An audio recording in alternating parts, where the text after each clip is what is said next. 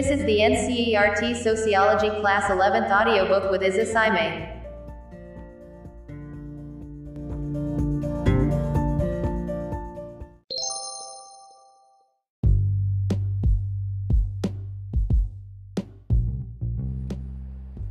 The podcast begins. Chapter 2: Terms, Concepts, and Their Use in Sociology. The topic is status and role. The two concepts, status and role, are often seen as twin concepts. A status is simply a position in society or in a group. Every society and every group has many such positions, and every individual occupies many such positions. Status thus refers to the social position with defined rights and duties assigned to these positions. To illustrate, mother occupies a status which has many norms of conduct as well as certain responsibilities and prerogatives. A role is the dynamic or the behavioral aspect of status. Status is occupied, but roles are played. We may say that a status is an institutionalized role. It is a role that has become regularized, standardized, and formalized in the society at large or in any of the specific associations of society. It must be apparent that each individual in a modern complex society such as ours occupies many different kinds of status during the course of his/her life. You as a school student may be a student to your teacher, a customer to your grocer, a passenger to the bus driver, a brother or sister to your siblings, and a patient to the doctor. Needless to say, we could keep adding to the list.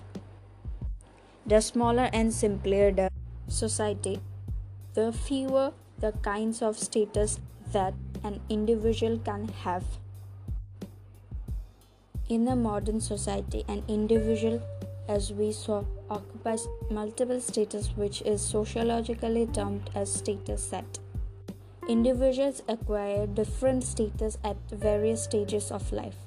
A son becomes a father, a grandfather, and then great-grandfather, and so on. This is called a status sequence, for it refers to the status which is attained in succession or sequence at various stages of life.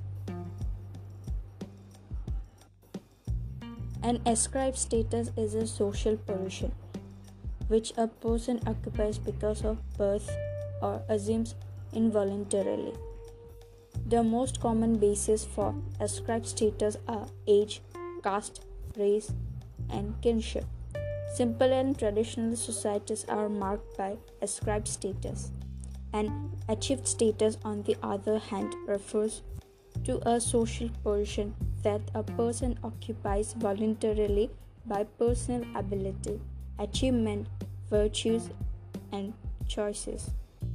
The most common basis for achieved status are educational qualifications, income, and professional expertise.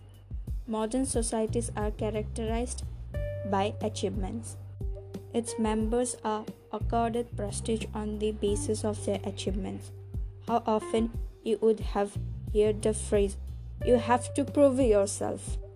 In traditional societies, your status was defined and ascribed at birth. However, as discussed above, even in modern achievement-based societies, ascribed status matters. Status and prestige are interconnected terms.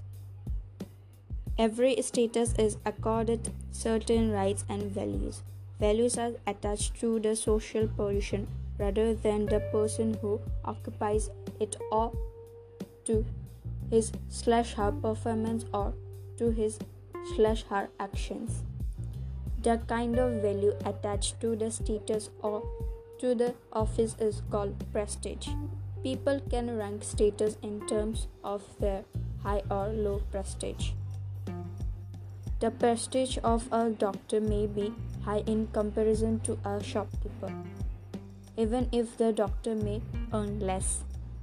It is important to keep in mind that ideas of what occupation is considered prestigious varies across societies and across periods. People perform their roles according to social expectations, i.e., role taking and role playing.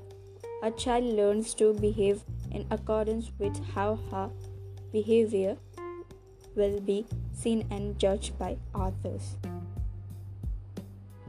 Role conflict is the incompatibility among roles corresponding to one or more status.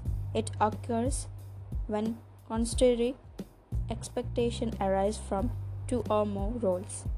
A common example is that of the middle-class working woman who has to juggle her role as mother and wife at home and that of a professional at work. It is a commonplace assumption that men do not face role conflict. Sociology, being both an empirical and comparative discipline, suggests otherwise. Asymmetrically generates intense role conflict for men. They are torn between their responsibilities to their natal house on the one hand and to their wife and children on the other.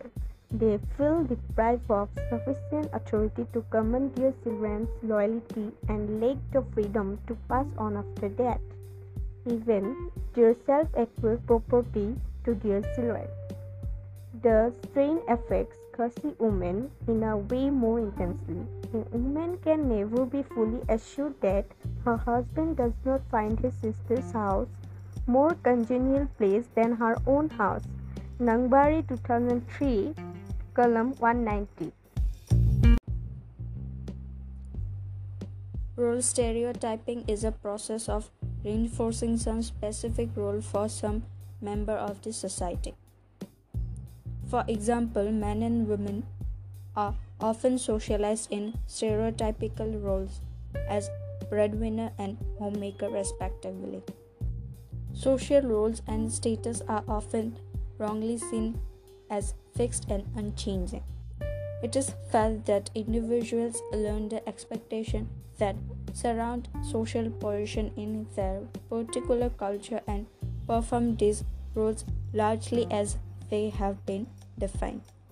Through socialization, individuals internalize social roles and learn how to carry them out. This view, however, is mistaken.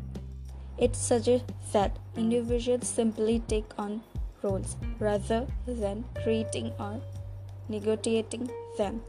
In fact, socialization is a process in which humans can exercise agency.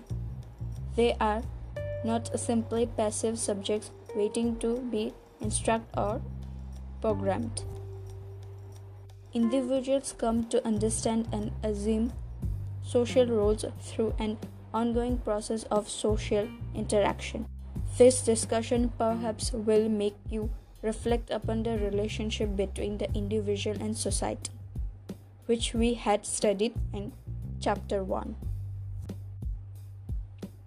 Roles and status are not given and fixed. People make efforts to fight against discrimination, roles and status, for example, those based on caste or race or gender. At the same time, there are sections in society who oppose such changes. Likewise, individual violation of roles are often punished. Society thus functions not just with roles and status but also with social control. Thank you so much for tuning this episode.